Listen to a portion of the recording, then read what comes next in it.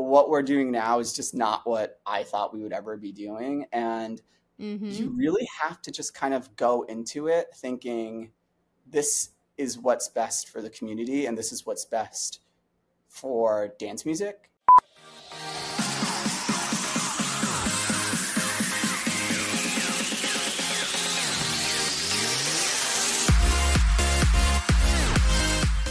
Hey guys, welcome back to Rave Culture Cast, your weekly guide to the EDM community, music festivals, and more.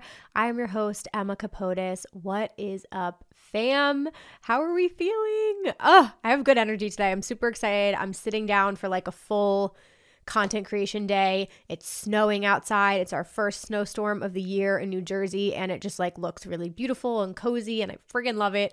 So I'm just pumped to be here and share this episode with you guys today. We're gonna keep this interview train rolling. I've got a couple really exciting interviews back to back here, so hopefully you guys enjoyed Ben Yee from Ophelia Records last week, and this week we have Devin Lezama, who is the founder of EDM Maniac, which for me is one of my favorite platforms to follow. I think they do such amazing things for the dance music community, and I've wanted to pick his brain and just learn more about him and how he started EDM Maniac and their growth. So this one was very, very exciting for me as a content creator in this space.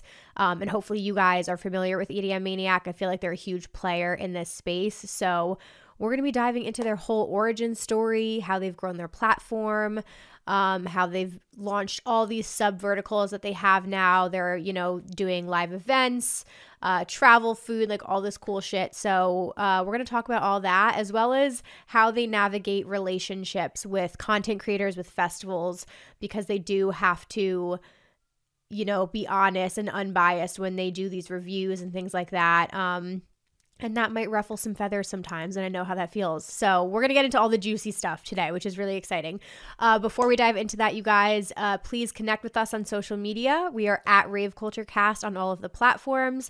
We have a Facebook group community and a Discord if you guys want to come chat and meet other ravers in this space. And yeah, if you enjoy it, like, subscribe, rate, review, all the things. That helps us out tremendously. So appreciate you guys doing that. All right, before we go any further, I want to shout out our sponsor, Loop Earplugs. So if any of you guys are camping festival fans, this one is going to be for you.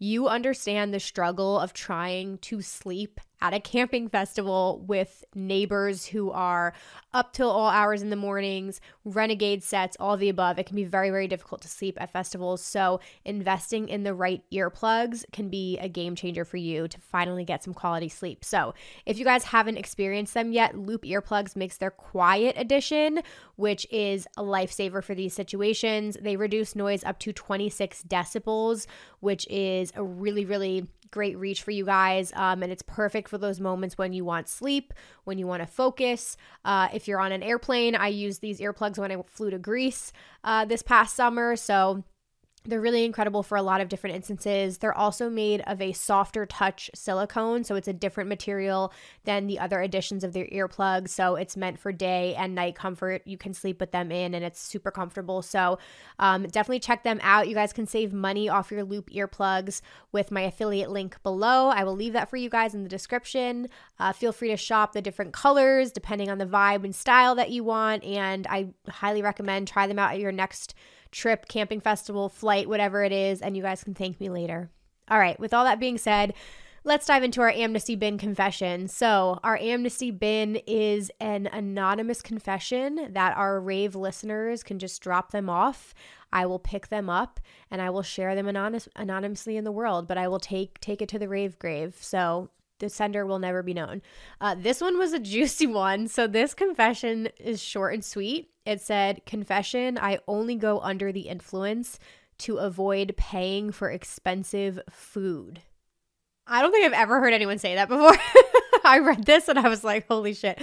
Yeah, I mean, that is quite the confession. I don't personally think the food is that expensive that you need to take something to not eat throughout the entire day. I wouldn't recommend that to you guys as a rave mom, because obviously whatever you might be taking that might suppress your appetite, which if we're ravers, guys, we're not surviving on one chicken tenders or not eating out here. You need to fuel your body. You need to eat full meals before, during, after. I'm a big eater, so I'm team try the festival food and I like doing the different vendors and stuff. But you know what? For this listener, that's their avenue that they're going down to avoid paying money for expensive food. So no judgment here. You got to do what you got to do and live your truth. So if you guys have your own amnesty bin confessions that you want to submit, just email them over to me, raveculturecast@gmail.com. That is raveculturecast@gmail.com. Send in your amnesty bin confessions to be featured in an upcoming episode. All right, with all that being said, let's dive into the interview today with Devin Lezama, again, the founder of EDM Maniac. He's going to give us the full origin story, tell us all the tea on how he's grown the team, how the brand has evolved, and how they navigate the world of dance music in media. So with that being said, welcome to the podcast, Devin. All right, you guys, welcome back to the podcast. So today I have an incredible guest on who I've been looking forward to having come on this podcast, honestly, for years. So Devin Lezama is here. He is the founder of EDM Maniac, along with Maniac Black, EDM Maniac Presents, Travel Maniac, and I believe we have a new Maniac that we're going to be talking about today, but you're probably familiar with their work.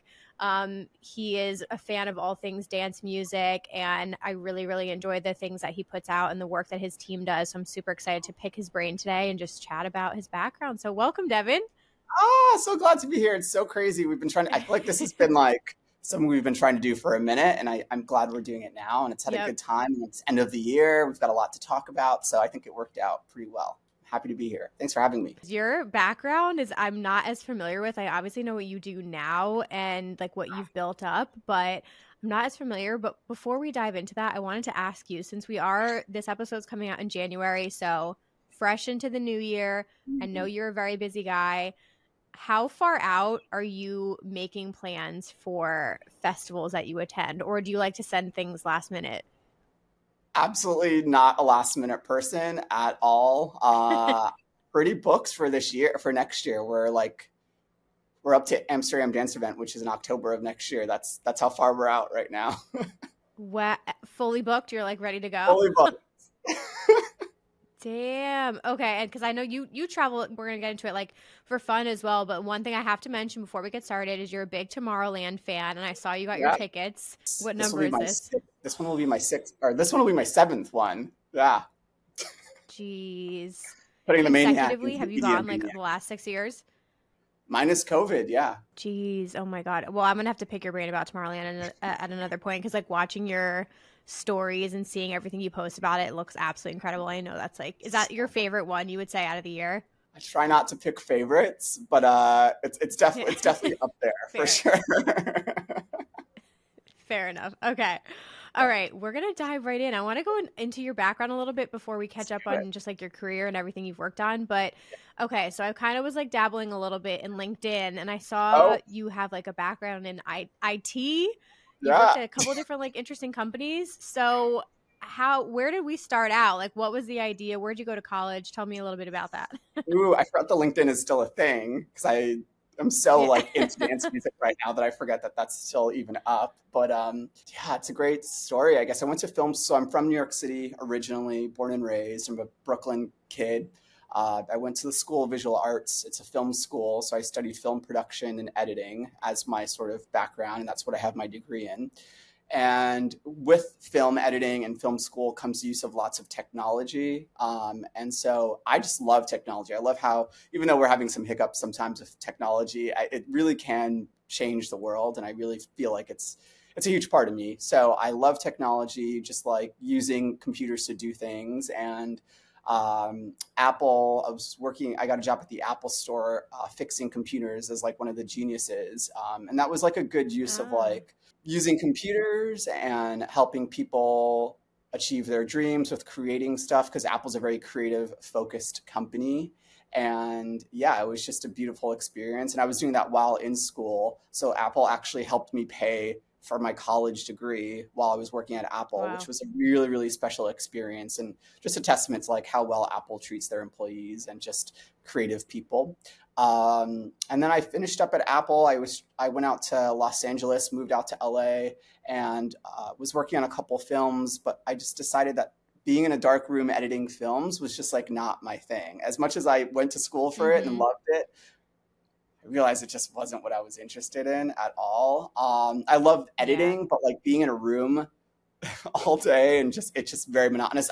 I'm sure you know, editing all these podcasts, it's a lot of work, and it's like it takes a lot of time, and just being in a dark room was just not my thing. I needed the sunlight. So focused more on IT when I moved out to LA after some of those film jobs. Got a job working at some advertising agencies and marketing agencies. I worked for Headspace. They're like a meditation app. Really, really fun place to work.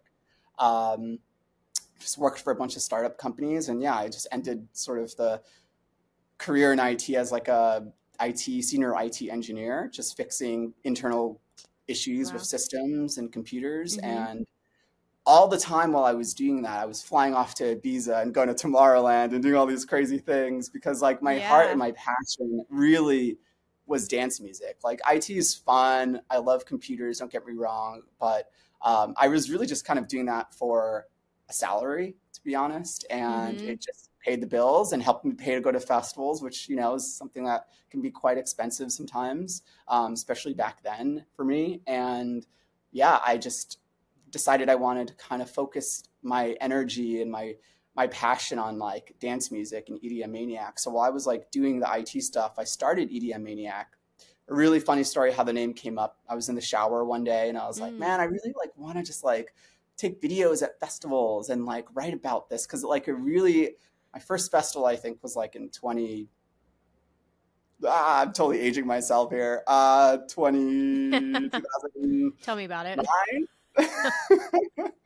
2009 okay, or 2008, around that time. I just like was like, I want to do this. I want to write about stuff, and I want to write about how dance music is changing my life. And I was like, what do I call this? So I'm like in the shower, and I was like, I feel like I'm a maniac. I feel like I'm crazy about this, and that's how EDM Maniac came to be. Just like those shower thoughts really do go a long way, believe it or not. They go a super long way. And I'll give you like a little kind of weird fact about me is like whenever I'm really stressed out or like I need to like think something through, I'll take a shower, and it helps me just kind of like relax and just think about what I need to think about and get it done. It sounds really weird, but it's just one of those things for me.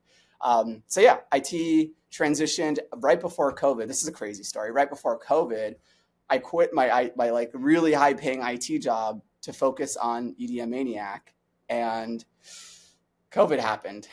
And that was probably a really transformational year for me because I went from having like a guaranteed salary to not knowing where, my paycheck was going to come from. Obviously, COVID was a really difficult time for a lot of people. And but during COVID, it was a great time for EDM Maniac because like people were just on their phones a lot, just trying to stay connected with the community. There were drive-in raves. We were involved in a lot of like drive-in stuff, and we had a cool partnership with Maniac TV. We were producing live streams for them every week. So it was actually a really good time for us to be creative and think outside of the box. And in a way, COVID was really great for us. But quit my job full time a couple years ago now, just focusing on EDM Maniac full time. And it's kind of been the best decision for me since then. I know I just gave you like a lot. I hope that wasn't too much. No, we needed the background. So like now we have the full picture of everything. And it's just cool to see like how people, like get to finally like live out that passion project for you, right? Because there are so many steps to get there. And for a lot of people, it's something you're doing on the side until you're able to go full time with it. So it's cool just to see that evolution. And it's interesting to hear you also have background obviously in film, because now with video kind of like dominating the space we're in, like having that experience is obviously helpful. So it's just crazy to hear how it went full time. But was dance music so if you did your first festival in like 2009 around then, was it like what got you into dance music? Family members, friends? Coworker that I was working with at Apple at the time, and we're in New York City, so he invited me to a show, and it was electric. It was Cascade and Deadmau5. This is before this. I was going to tell you a story about Electric Zoo. But this is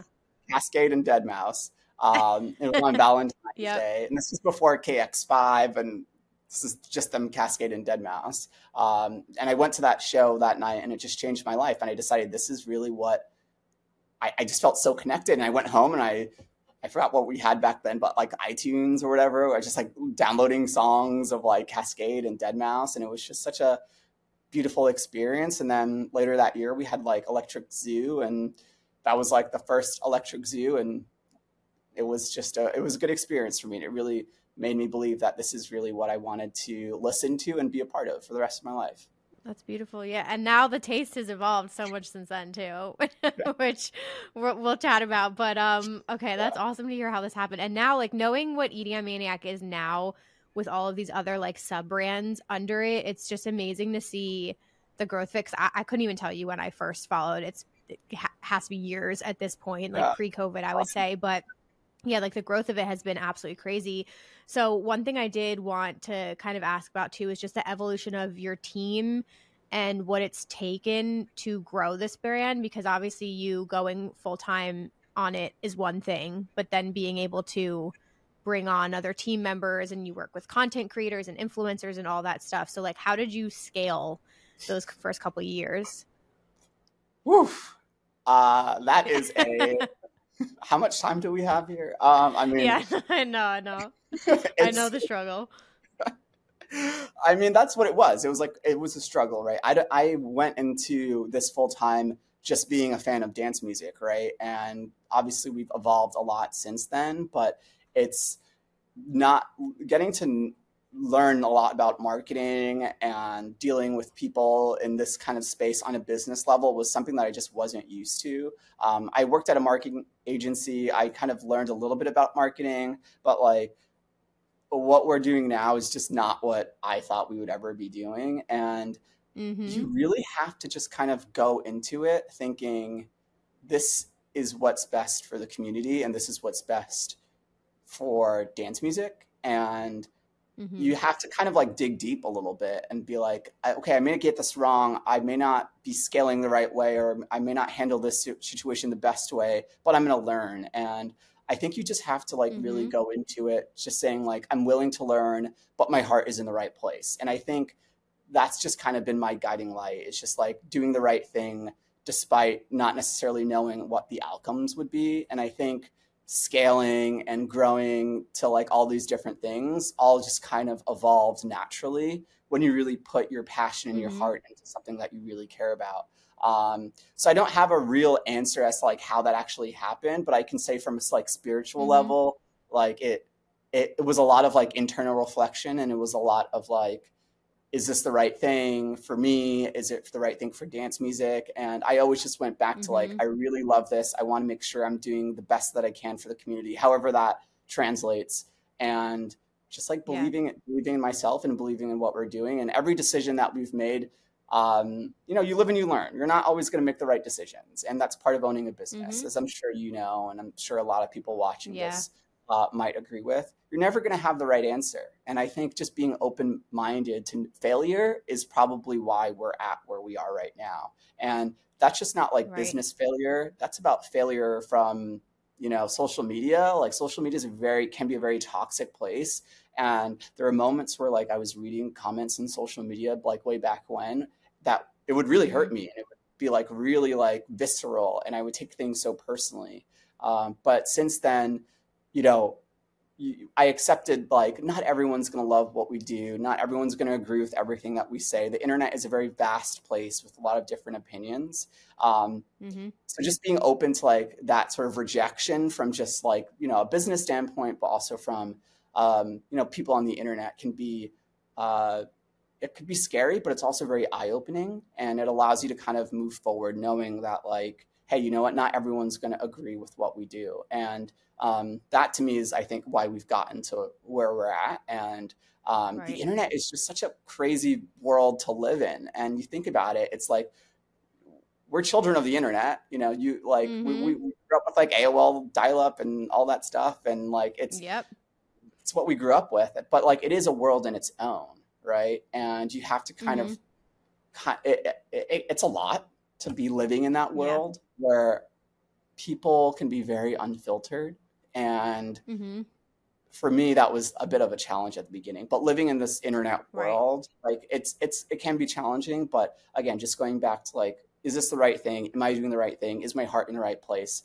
I think that's kind of how we dealt with like scaling and influencers and content creators Sure. and writers and all that stuff. So it's kind of a long-winded answer, I Yeah. think, or a kind of broad answer, but No, I appreciate it. I think like your headspace and your thought process about it, I think I at least believe you can tell because like, and I'm big on like growing organically as well. And even like slow and steady sometimes like wins the race. So I think you can see that in the content and the choices that you've made. And I totally agree with failing is the only way to do it because obviously you're going to learn your lessons that way. So when it comes to scaling the brand, so you've made a lot of decisions. Obviously mistakes are made along the way, but now you've built out this team. You've got different sub brands. I did want to ask you a little bit too about kind of like some of the challenges that you guys might have faced, like COVID being one of them, I'm sure. But any other like major things that when you look back on it, you either wish you did differently or like now having the experience and knowledge you have, you're like, okay, maybe I would have approached XYZ differently. Man, how much time do we? I feel like I could. I could really spend a lot of time on these. Are great questions. I mean, listen, like the space that we work in, digital media, it's changing all the time, right? So it's like impossible to keep up. And I try not to say, I wish I would have done that or I could have done X differently. It's just because things are constantly changing. Dance music is changing. Trends in social media are changing. It's hard to answer that one because like things are just always in flux and you just have to be open to that and understanding that like things are changing. You're never going to get it right. Instagram might change its algorithm in 2 hours. Like you just never know. But I think one of the things that I say kind of just overall is that content is just the way that we're understanding content and like digesting content is so different than what it was when me and you first got into dance music. Like it's just so different. And I think looking back at just our content strategy, I think I could have been a little bit more prepared in a way because I feel like content creators and influencers, which that's now a thing. I mean, who can be prepared for those sorts of things? And I'm speaking very candidly, right? Like no, I was gonna say I appreciate the honesty. We never knew.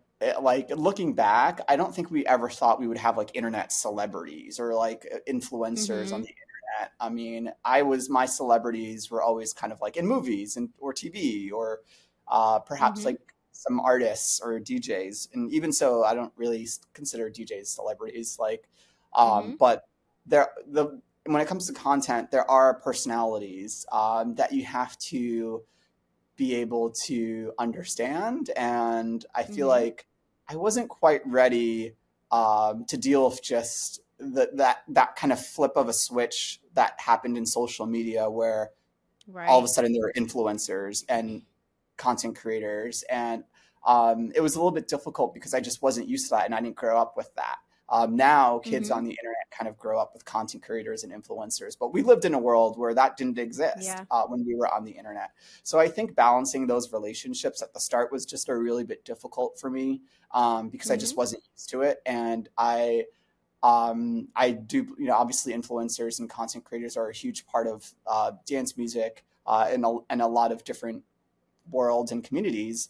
But dealing with those relationships was just a little bit difficult. And I feel like I wish I just had a little bit more information or just balancing those relationships. I would have done a little bit differently, but we're in such a good place with the people that we work with now. And I think we have really kind of gone back to the ethos again. I'm going to say this a lot, but like, is this what's best for dance music? Because sometimes what's popular is not what's necessarily what's best. And especially when it comes to dance music, because dance music is still, even though it's very popular now, it's still very much in the media's eyes, there are things that are very taboo, and there are a lot of things that kind of are talked about on the internet with dance music culture that you have to be able to balance. And I think we all know what those things are, but like, I think it's, we're going back to the ethos of like not talking about the negatives and not talking about the things that the way media sees dance music, and that's just kind of how we're dealing with our content creators and the influencers now, is making sure that they are really passionate about the music and not necessarily the getting wrapped up in the Everything else. everything else. Yeah, let's just say it that way. Yeah.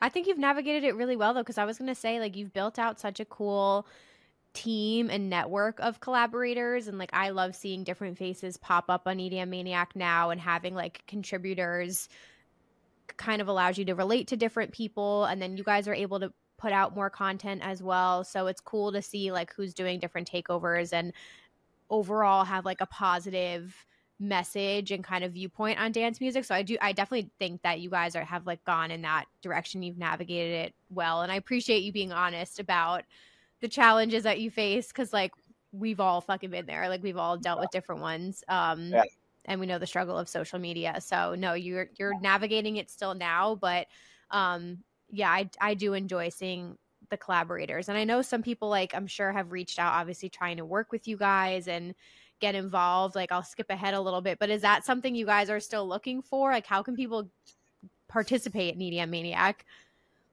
That's a good question. So this year was the first year that we didn't have our internship program. It was something that we had for about 3 years.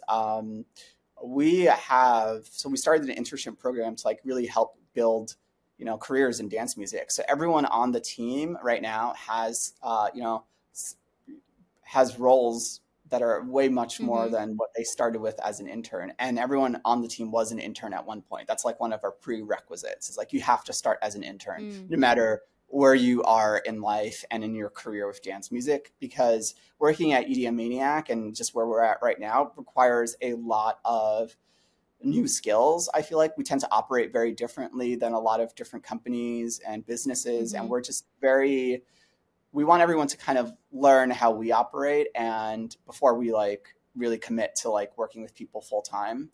So everyone on the team has actually been interns as a result of that program. This year we didn't do it because we found that we had such our turnover rate was really low, is that everyone actually became part-time or working 30 hours a week, that we didn't necessarily need it.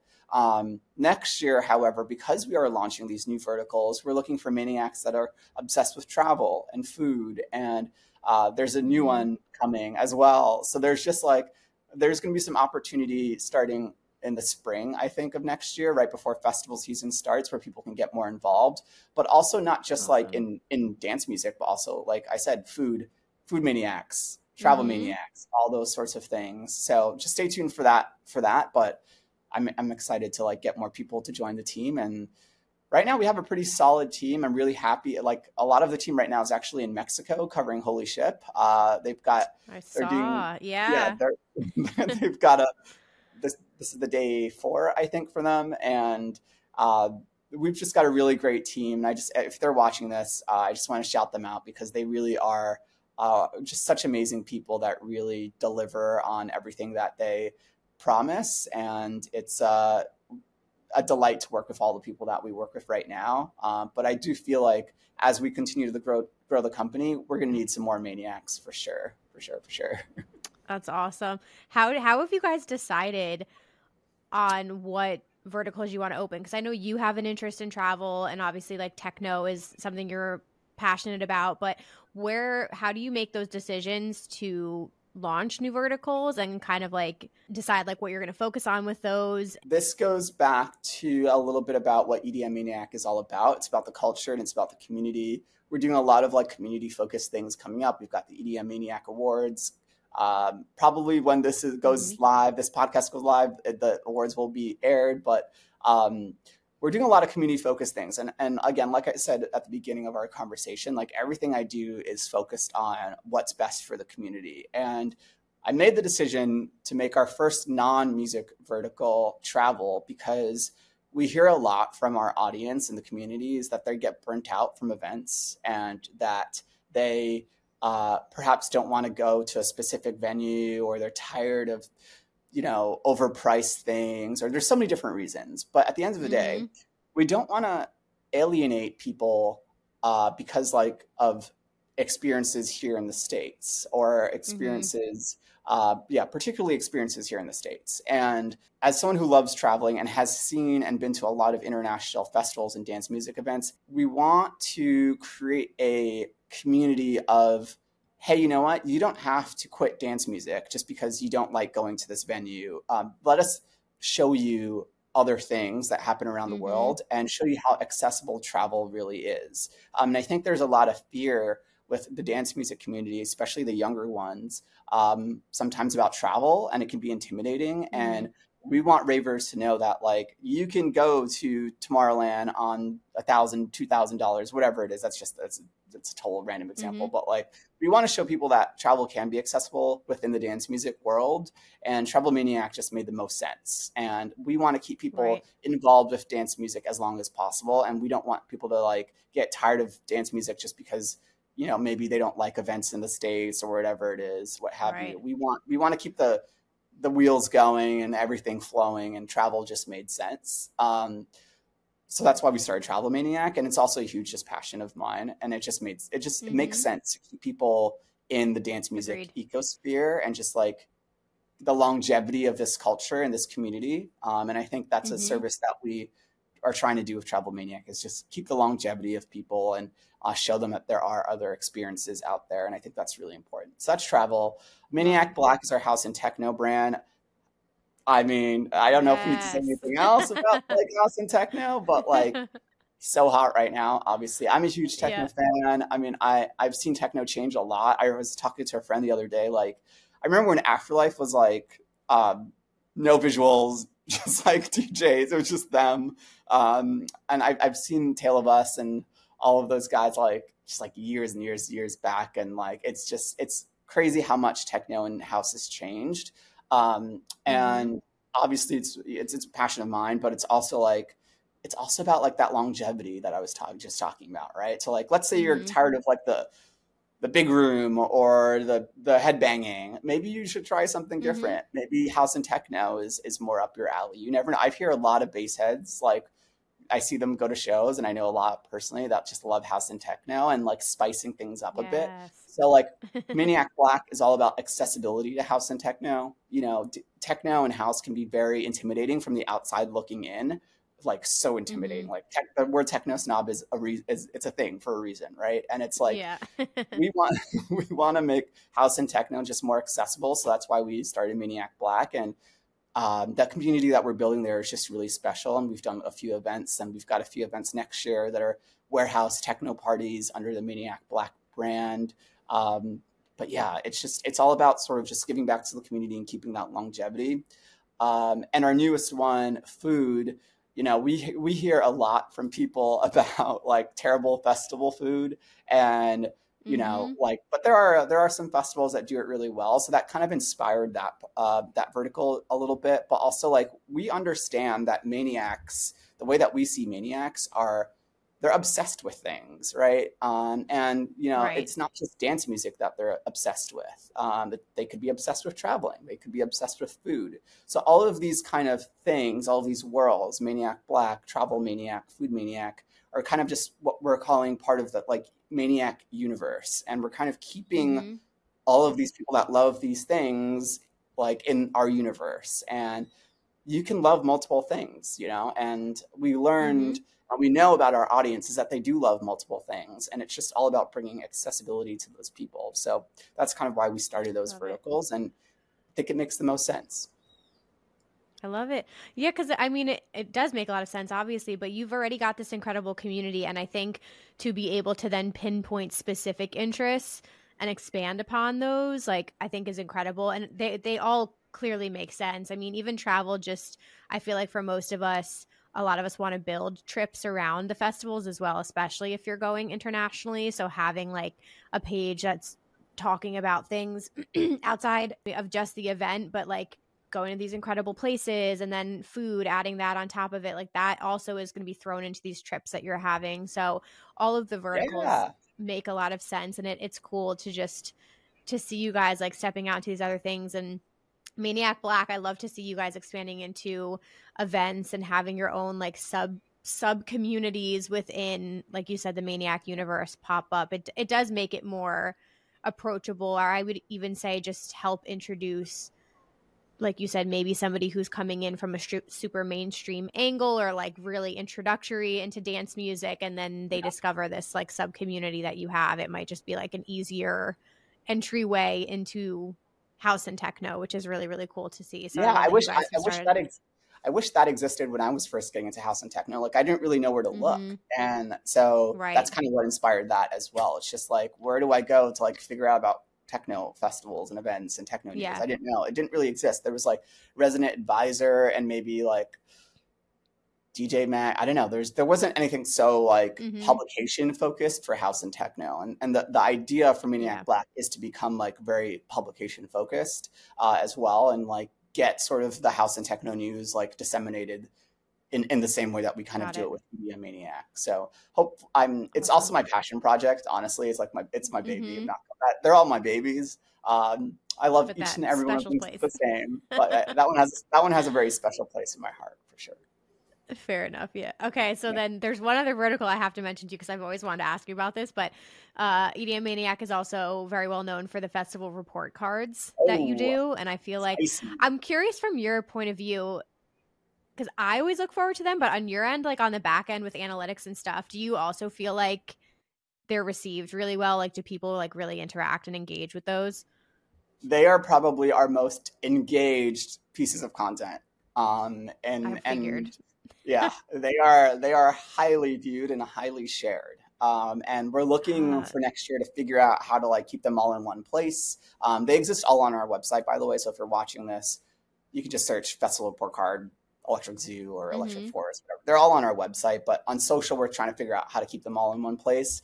But the views and the shares and the numbers on those posts are insane, absolutely insane. And I think people see EDM Maniac Festival Report Card as honest, and not really beating around the bush. I mean, we try to be very fair. The whole, whoever goes to the festival covers it for us.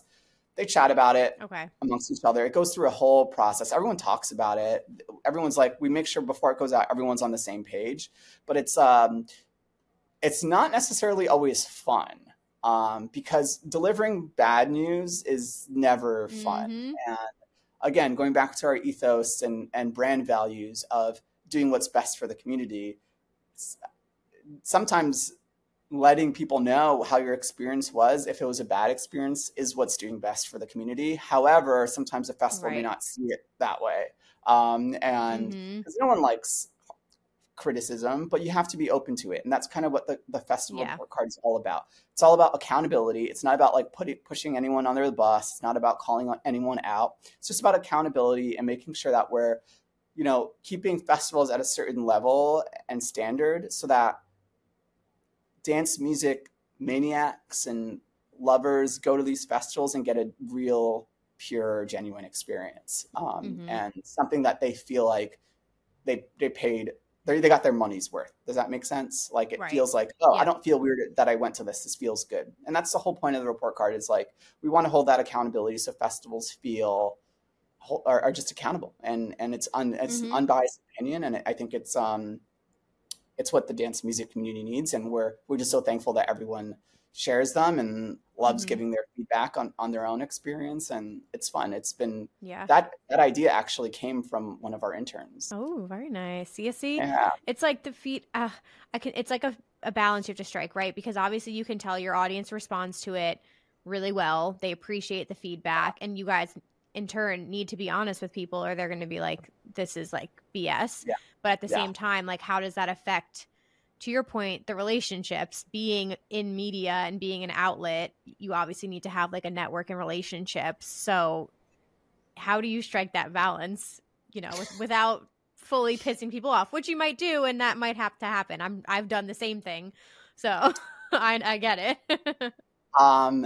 It happens, and there's no way to deviate from that. It just happens. And I think what we do is we try to build relationships with a lot of these festivals that they know we're coming from a good place, and that it's not a personal thing. Because like at the end of the day, there are hundreds of people that work on these festivals that could maybe feel attacked. And we never want to give that feeling. We want, we just want to promote like growth for all of these festivals and make sure that people are being held accountable. So I would say, as much as it can be hurtful, we actually get a lot of feedback from festivals saying, hey, thank you for calling that out. Like, thank you for mentioning that. Like, we've made these changes. And a lot of festivals ask us to come back and say, can you please do a follow-up report card? We'd love to see how we've improved. So believe it or not, a lot of festivals are really, really, really open to it. And if that's like affecting positive change, then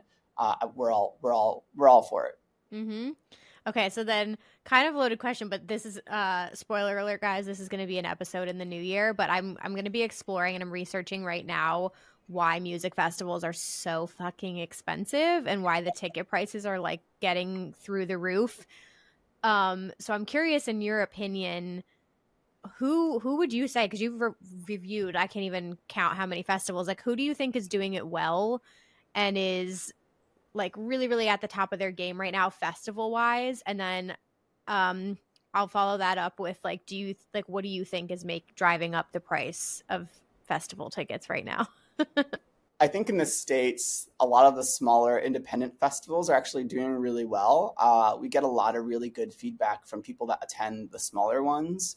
I'm not going to like be too specific because I don't want to like ruffle any feathers, but I will say, there are some small festivals that are doing really, really great things. And I think having competition is never a bad thing, and I think it's important that small festivals exist, honestly. And I'll just say a lot of small festivals are doing really, really well. And I went to one recently that was super fun. And I find myself like the culture at some of the smaller festivals and the vibes and the energy are really pure. And I like that. I really do. Because, at the end of the day, a lot of people do go to the bigger festivals just because it's a party. We hear that all the time. And I've experienced it. Like a lot of the big festivals, you don't necessarily have just dance music fans. You have people that like want to party or just know about this big party that's happening in the desert, wherever it is. And I think the smaller ones have people that are just like really about the music. And I'm not saying the big ones don't have those people, but the smaller ones tend to have a really pure energy. And that's something that on my list for next year is to kind of explore more. I explored a couple this year, but I think next year I'll take a look at some more. Internationally, Awakenings, they're like a techno brand based out of the Netherlands.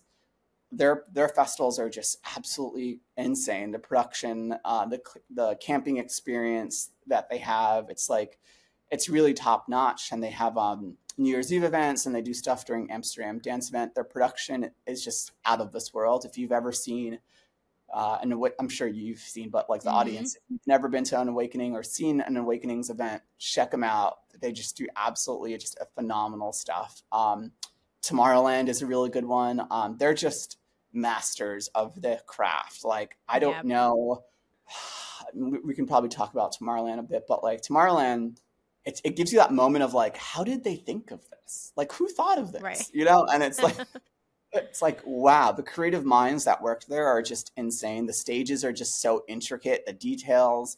Tomorrowland really believes in the details. Like, they're really, really good about that. Like, the bathrooms are super clean. They have people giving you deodorant spray. They think about everything, every part of the experience. And I think Tomorrowland, obviously a very popular festival, but I think it's great because of the details. They just think of everything. Every moment of the journey and the experience they've thought about it. And it's just a beautiful festival and it's worth every penny. Personally, and talking about pricing and stuff, honestly, Tomorrowland compared to some of the US festivals is like a bit cheaper. We'll talk offline. I have some thoughts on this. Don't even get me. I was pricing it out against some other festivals recently, and it was literally the same price, if not more affordable than some US prices. And I was like, the math isn't mathing here. Like, how did I not I guess maybe, and I don't know if other people feel the same way. I guess when you think Tomorrowland, you just think, okay, this is going to be a really big international trip. It's going to be so expensive for me, the flights. And like, you just assume that it's going to be expensive, which I'm not saying it's not. But when you price it against some of the prices now that are coming out of the US, it actually like matches up. So it's pretty, and you're like the master at using points for flights and stuff like that. Like, it honestly matches up. So It really We'll matches talk. up, yeah, it really matches up. But to answer your question, I think, yeah, I don't know what the reason is, but I've noticed those changes too, and I'm just like, And I think that's why Travel Maniac is going to be good and big next year, is because a lot of people had that moment recently for some festivals that they're like, whoa, this is really expensive. It doesn't even include camping, or it doesn't include this, it doesn't include that. You look at some of the base packages for Tomorrowland, and I think it's like $1,300, but that includes shuttles, that includes your festival passes, glamping options, like everything that you need. Yeah. Yeah, I'll leave it at that. Yeah, no, that's fair. Yeah, I'm gonna explore this. I'm doing like more research because I like genuinely wanted to know like what is driving up the cost of tickets, just for like some justification there, which I completely see both sides and I understand there is. I just like want to know what are the main drivers of that. And I'm with you on smaller festivals. I think that's one of my predictions as well for next year.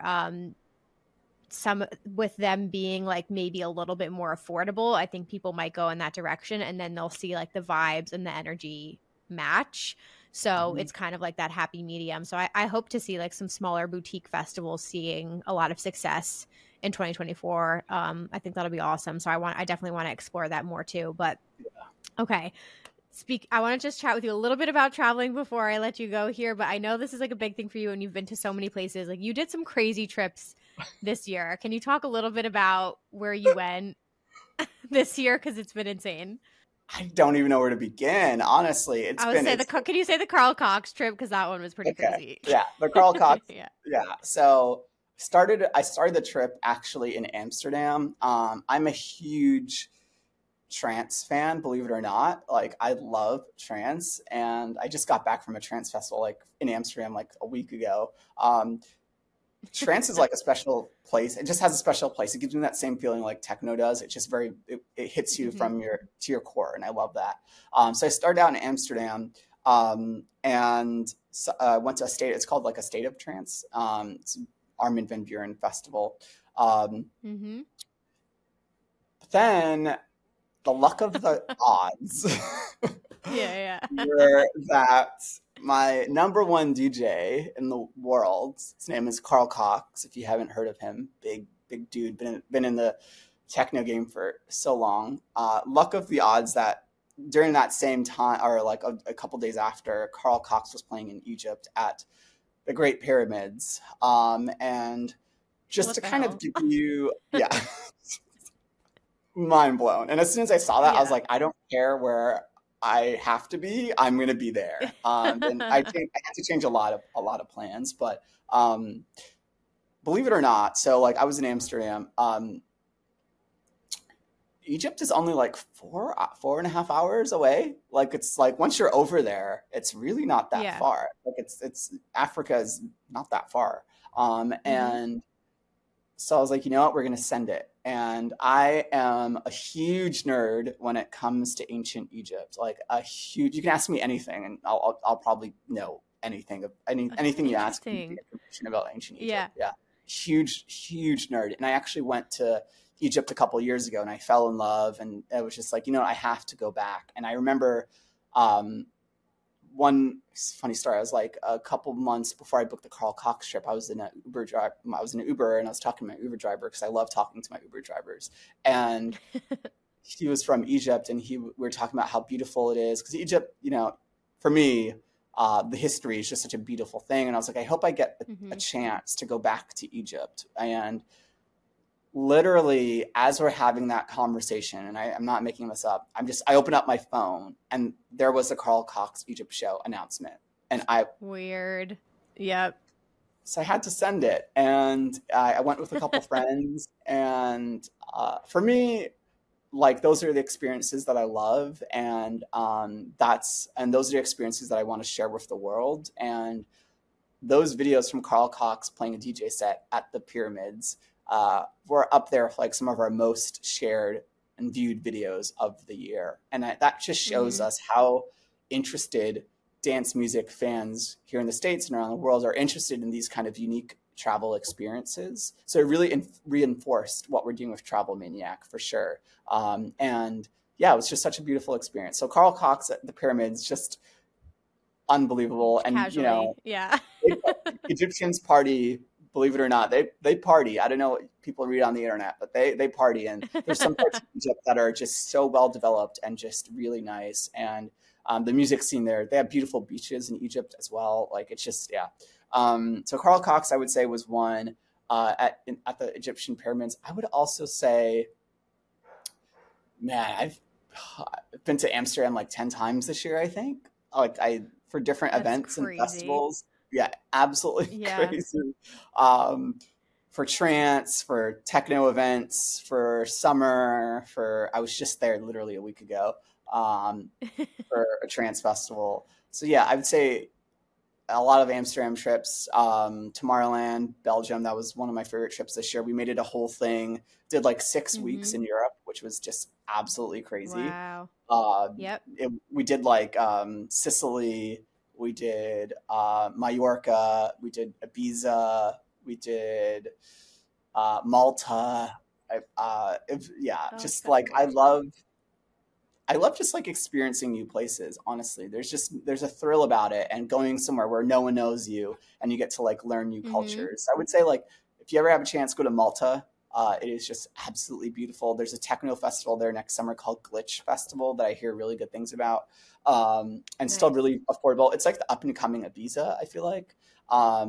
I go to Ibiza every summer. It's part of my like ritual. I have some really good friends there, and just the hospitality is so great. I would say that was a fun trip. October, we went to Amsterdam Dance Event for ADE. For those that don't know, it's like a dance music conference for industry professionals, but it's also 5 days of like 2,000 events that take over the city of Amsterdam. It's just absolutely insane.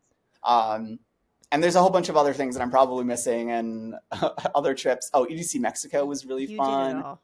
Yeah, I can't even remember, honestly. Like EDC Mexico was just so fun. Mexico City, the restaurants, if you've never been, is really great. The restaurant scene there, and the Mexico like dance music culture is just phenomenal, absolutely phenomenal. And EDC Mexico, I feel like is kind of up there with EDC Vegas. That's you got to experience it. I've heard good. Yeah, I've heard good things. People tag me in that like a lot. Like I don't. So I want to put it on the table because like you just never know what could happen. But I did want to ask you though.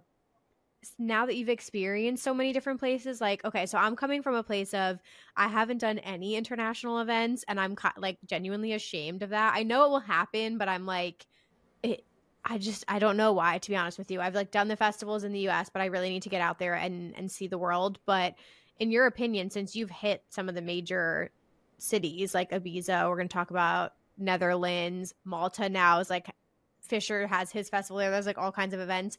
Like, is there a common thread between dance music cultures there, or do they feel different when you go to these different cities? I know like the genres may vary depending on like where they are, but do you notice similarities? Are they different? Like, how do you feel about the cultures there? It's different. And it has its like fashion, I think, is the biggest change. It's the biggest like difference between the States and culture out there. They don't really, in Europe especially, they don't really like dress up for festivals the way American festivals do. And it's a two-sided coin for me because I'm like in my 30s now, and less is more for me. I like being comfortable. For my friends that know me, I will throw in a hoodie and a pair of shorts or jeans and go to a festival, and just that's me. When you get to this age or my age, it's kind of like you like comfort, like being comfortable. And that's kind of like I feel like a lot of the crowds that I've been to are slightly older too. But fashion, I think, is like definitely the biggest like difference, and I kind of miss it. But then when you're there, you kind of miss like the creativity and like the funky signs and like the crazy totems, and you kind of miss that creativity. So that's a little bit different. But I think ultimately, there are diehard fans at all of these events. They just, maybe might dress a little bit differently or have some cultural differences. But like trance music, especially, like I can go to a trance event and there's just this feeling of unity, and it's just, I don't know, that's a very special feeling. And that's why I kind of fly around to all these things, because I thrive off of the connections with a lot of these people. Like I'm still friends with like the people I've met at Tomorrowland like 8 years ago or whatever it is. I keep in close contact with the people that I meet at festivals, and I love building those relationships, and it's always great having friends around the world. Like whenever you're in a city, you're like, hey, I'm here, and like you grab dinner and catch up, and it's fun. But yeah, fashion I think is the biggest noticeable difference for me. I feel like maybe there's like an intimidation factor. I don't know why. This might just be in my head, but like I think because it's so heavily ingrained in the culture over there, part of me is like, I feel like I'm going to go to a show in the Netherlands. They're just going to sniff me out instantly and be like this little plur bitch. You know what I mean? Like there's just like an intimidation factor for me in my head. Maybe I'm thinking of like the Berlin scene that like scares the shit out of me, but I want to experience it. I just get nervous that like, I don't know what I'm nervous about. Do you feel that way, or you feel like it's just super welcoming, doesn't matter? No. I mean, I do feel like no, it is super welcoming. I think you will get people like looking at you, like if you do dress with fluffies and do like the whole thing. But I think there is just a genuine interest. I don't think it's a negative thing. I think people are just like interested. But in terms of like where you're from, I don't really think they sniff out like Americans or like culture. So I've never had that experience. But like a lot of these events that I go to, like Tomorrowland, Awakenings, and all these other things, it's a very international crowd. So you kind of feel like you're not really singled out. And I think for me, when I first started traveling for international festivals, I was like, I kind of had that same feeling as you did. But then I realized like a lot of these places are just so international. People come from all over the world. So it's like you're just a part of that family and part of the culture. So no, there's no like, they're American. Yeah. Unless you're like judgment. I mean, people have their own opinions about Americans, but like unless you're kind of give people a reason to talk, they'll talk. But for the most part, I really haven't experienced that. If anything, everyone's always like, I love America, or I love Miami, or I want to go to Vegas. Like there actually is a genuine interest in learning about, me and American culture. So yeah, I would say try to get over that feeling and like remember like there are people that are really interested in getting to know who you are and American culture, and I've only had positive experiences, so I hope that helps. I really do. And anyone watching this, I hope that helps. It definitely does. And I'm going to have to come to you when I finally make these travels and like book these trips. One, I'll be going to Travel Maniac, but I will also be going to you to ask where to go and do all the things because I trust your judgment. Yeah. Frisky Hug, he's for those that are watching, he's a content creator. I was able to get, him access to Tomorrowland this year because, my friends had they had like a link, whatever. So I'm taking him to his first Tomorrowland, and I've been trying to get him to go international for so long. So this is kind of like a big deal, and I'm excited. I'm excited to see Frisky Hug in an international setting. Oh my God, I can't wait for that. That's going to be fucking incredible. Any of your coverage, I'm pumped for. But okay, to wrap things up. Yeah. What are for 2024? I know you guys, like you mentioned, you might have a new vertical coming. You guys are working on a lot of things, but what are the goals for you next year? Like, what is the next chapter here for EDM Maniac and your verticals? It's kind of building that universe and just bring it all together, and making it make a little bit more sense for people. I think a lot of people are still kind of understanding that like we're building the Maniac brand and we're not necessarily just EDM Maniac anymore. So there's gonna be a lot of education around like what we actually do and why we're doing it. And just like introducing people more to these brands and how they can benefit their lives. And the people that we have working on Travel Maniac and Food Maniac are just obsessed with EDM Maniac and EDM. So it's coming from the right place. So yeah, those are some goals for next year. Is just introduce people to the brands and get everyone on board and understanding why we've made the decisions that we've made. And there's a lot of like really cool projects that we're working on. The more in-person stuff, you're going to see us activate in person a lot next year, which is something that's really important to me because, before EDM Maniac, I was throwing like warehouse parties in downtown Los Angeles. Like that's like, I don't know if we've touched on that at all, but like that's kind of like a really crazy part of like how I got into dance music. And once I got into dance music and I moved to LA, I was just like throwing warehouse parties, like, and like That's awesome. candy raves, and it was just absolutely insane. Super, super fun. And this was before I started EDM Maniac. And then we were like, okay, we should, start EDM Maniac. But I want to go back to like those in-person things. And do some fun in-person activations. So you're going to see some of that next year for sure. That's so exciting. Yeah, just kind of brief goals. Yeah, a lot of other things, but briefly, that's it. I love it. Well, I'm like I said, just so excited about what you guys are doing, and it has been awesome to see the growth. And when I see these like new verticals and stuff pop up, it's just cool to see the brand expanding and seeing you working with these contributors and giving people like opportunities and helping them find their way in the dance music scene. It's just really, really awesome to see. And I admire you guys a lot. So I'm so glad that I finally got to have you on here to learn. Yeah. Now I know your story. I've always wondered. So now I know. Yeah. I mean, and thank you for having me. Honestly, I feel like this is long overdue, and, we're obviously huge fans of you. And I mean, I could say the same about you and what you've done for dance music culture. It's just like, we're just huge fans, and it's nice to see people like yourself like still doing this and still excited about it, because like I said, the longevity thing is I think a problem for some people. Not necessarily a problem, but like staying in this community for so long can be, and the way that you stay in it too, it can be very draining mentally, physically. And we give our props and our kudos and our flowers to just people like yourself that really kind of have stuck it out and are still here because they love the music. And so we're just as much fans of you as you are of EDM Maniac, and that comes from the entire team. Thank you. Yeah. Thank you. I appreciate it. And okay, so before I let you go, plug where everybody can find you. If they're not already following, where can they follow? Got edmmaniac.com. You can find our publication there. We publish like maybe 10 news articles a day. We've got editorials, we've got interviews. You've got Instagram, EDM Maniac on there. We've got Travel Maniac on Instagram, Food Maniac on Instagram, Maniac Black on Instagram. We've got EDM Maniac on TikTok, EDM Maniac at EDM Maniac on X, or whatever we're calling it these days, Twitter. And yeah, but like if you ever want to get in touch with us, you can use our DM or email button on Instagram, or you can use the contact form on our website, which is just edmmaniac.com.